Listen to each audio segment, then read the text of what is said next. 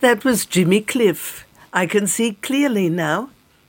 Bridgett Leslie speaks with Mark Forgenie, a former merchant Navy deck officer and owner of the premier Caribbean wild rice brand, Moruga Hill Rice. Mark explains to Bridgett how his business uses sustainable methods and mechanisation to allow large-scale farming, so this delicious rice can now be shared with the world. How you going, Mark? Very good, thank you, Bridgett, and hello to Australia. Hey, we connected about 3 years ago now at the very beginning of the pandemic. It was the very first time I had done a live Instagram link to a rice estate. Can you remember that? Yes, I do, because we got thousands of views from Canada, from America, from England. People were asking us about you, about how come rice grows on dry land. It was amazing, and the fact that we normal people, farmers, can use technology and get the word out there. That is what is so encouraging. Oh, absolutely. And Travel Writers Radio audiences would have benefited from that little Instagram show. So go ahead and check it out on Mark's as well as my Instagram. It'll be great for the audience just to see where you're based and the kind of brands you offer. Now, we're talking about Vista Dora Estates, the Moruga Hill rice brand, which is yours, right? Yes, it is. Okay, so take me through the estate history real quick, because there's some rich story there, and then your family's connection to the estate. Yes, so this was actually one of the first places in the Western Hemisphere where oil was produced by an English firm, Trinidad Leaseholds Limited. They found oil in commercial quantities in Moruga at very shallow depths. But it was also, had always been, a farming community. And one of the pioneers in that was the Herrera family. My great-grandfather was working for them as a self-taught road builder. And so when the oil industry came in the 1920s into 30s, my grandfather started building roads and drill site locations for TLL. And yet, in between all these locations, they had cocoa and coffee and the Moruga Hill rice growing. Yeah, it's amazing, isn't it? And by the way, you are from a marine background and you had a deep interest in bringing modern techniques to the estate, which is what I remember from the last time I spoke to you. Yes. Take us through your own journey and connection to that land. So well, much like the prodigal son, when I was growing up, I just was fascinated. I grew up on the Texaco camp, but we would be here at my grandfather's estate every weekend. And I saw these huge ships, and you would meet people from Holland, people from Norway, people from England, who were all the officers and ratings on these ships, and they would be at the Texaco Club. And that's what I dreamt I wanted to do. And I was fortunate enough to be able to do that with a great firm, Bibby Line. So many times I've forgotten 50, 60, if I remember. And I saw the world, and I saw it from the eyes of an island boy looking at what people were doing with their countries. And I never forgot in Fujairah, when I was traveling between Dubai and Fujairah to join one of the ships, and we're going desert, and then you're up in the mountains, and suddenly all around you are orchards and orchards of peaches and apples, and I was like, wow. And I said to the driver, how is this possible? And he says, look, that big pipe. And yes, for 80 or 100 miles, we'd seen this huge pipe. It was desalinated water. And they had drip irrigation, and they had orchards growing there in the 90s. Then when I was in Taiwan, I saw marine sea farming. They actually had floating farms out in the sea, in Gaspé, in Canada. They had lobster farming going on, floating farms out in the sea. So I saw people, places where they were using what they had, bringing technology and new ideas, and making the land or the sea more productive. And when I came back home after 18 years straight at sea, pretty much, just like home for vacation. But when I came home to live, I saw Moruga through different eyes. And I realized, hey, we have something special here. And it's because of life. The rice came from Africa via America, but they lost the grain in America. We kept it here and it transformed with the Amerindian rice species. And that's why today our variety grows on dry land, has so much iron, and is so healthy. So it was looking back at what we had, Bridgett, and looking at it now from having seen other people overcome obstacles, that I realized we could change from the difficult and the not so good slash and burn farming. We could change to more sustainable methods that would encourage young people to protect our environment and grow the rice at the same time. And that's really what I'm trying to teach, Bridgett. Yeah, and sustainability really is on the tip of everybody's tongues, including investors in the farming industry. I want to go real quickly, though, to seed to harvest process before we come back to this. Yes, we have. So before it would take at least 6, sometimes 9 people, one person punching, one person dropping the seed, one person covering the seed. And it was very slow. You could only do an acre of land in about 2-3 days. What we did, we keep the trees. We don't cut down the trees, but we leave the trees 40 to 60 feet apart. We use a special chittling and a mulch, and we plant our chittle seed on top of the thin Amazonian topsoil, which is rich, but it's only like 6 inches.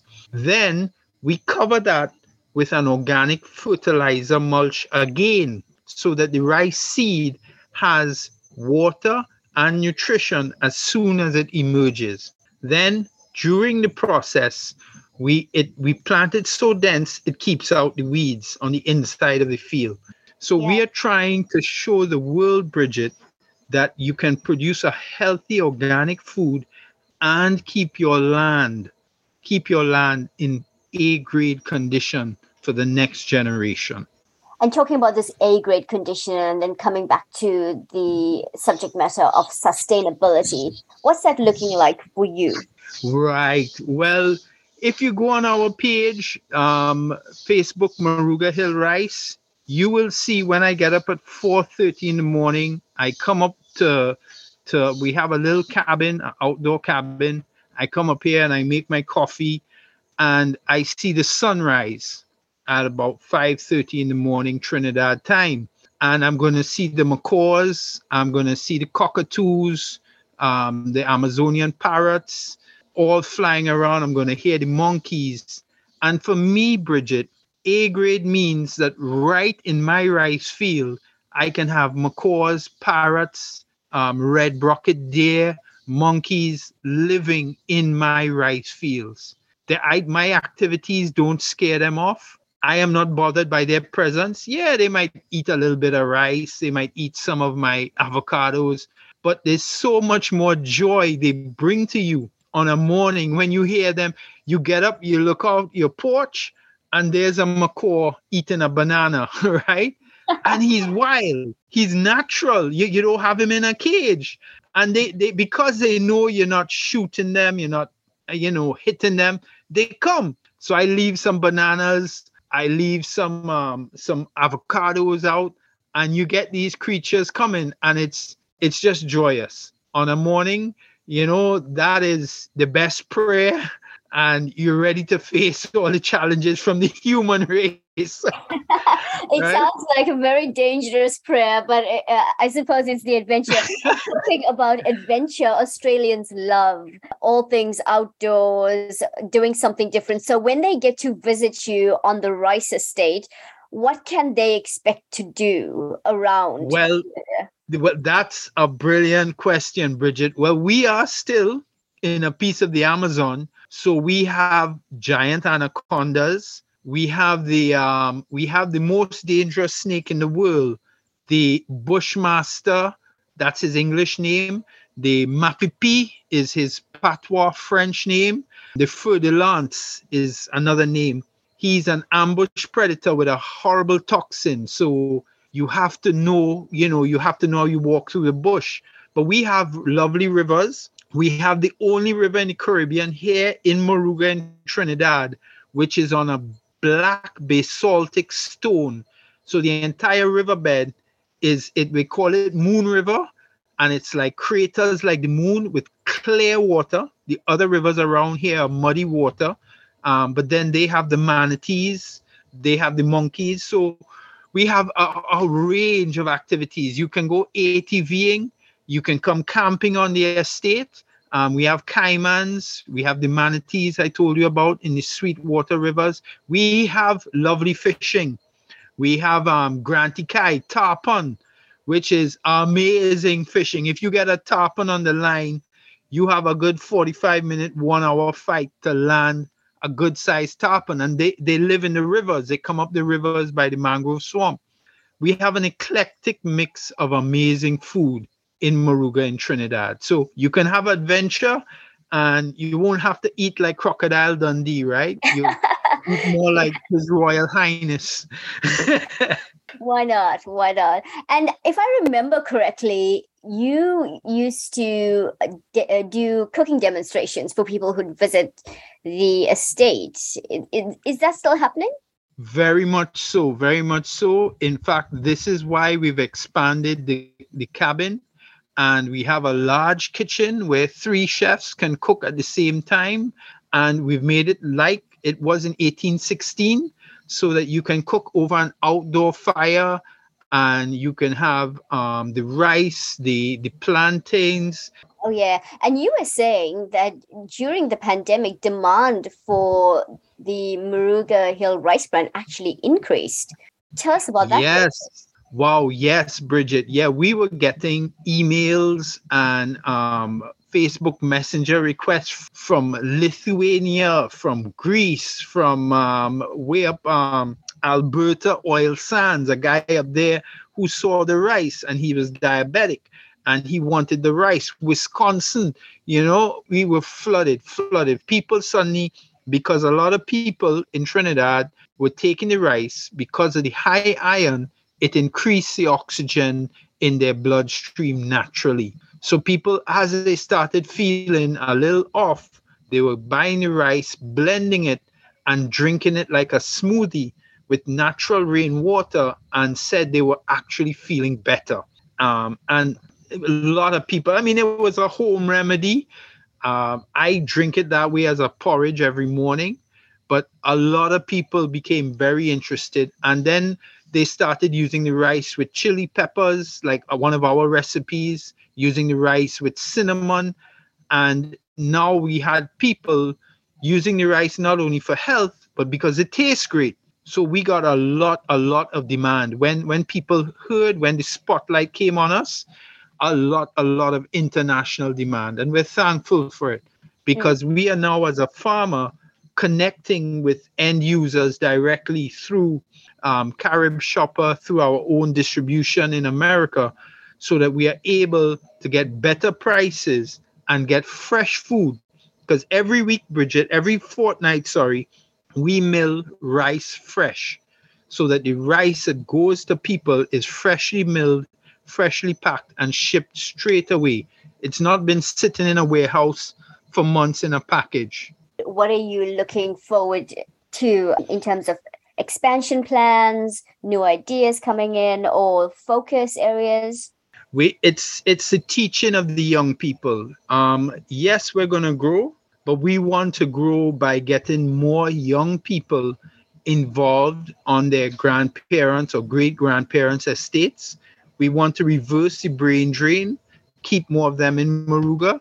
And we've been working with the University of the West Indies, St. Augustine.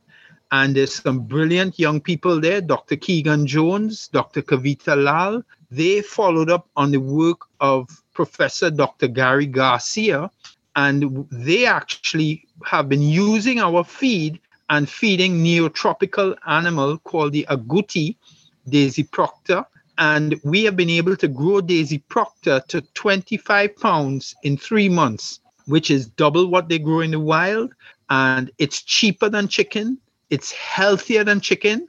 It has zero bad cholesterol, and it's all good heart meat. Bridgett Leslie there speaking with Mark Forgenie about his Caribbean wild rice.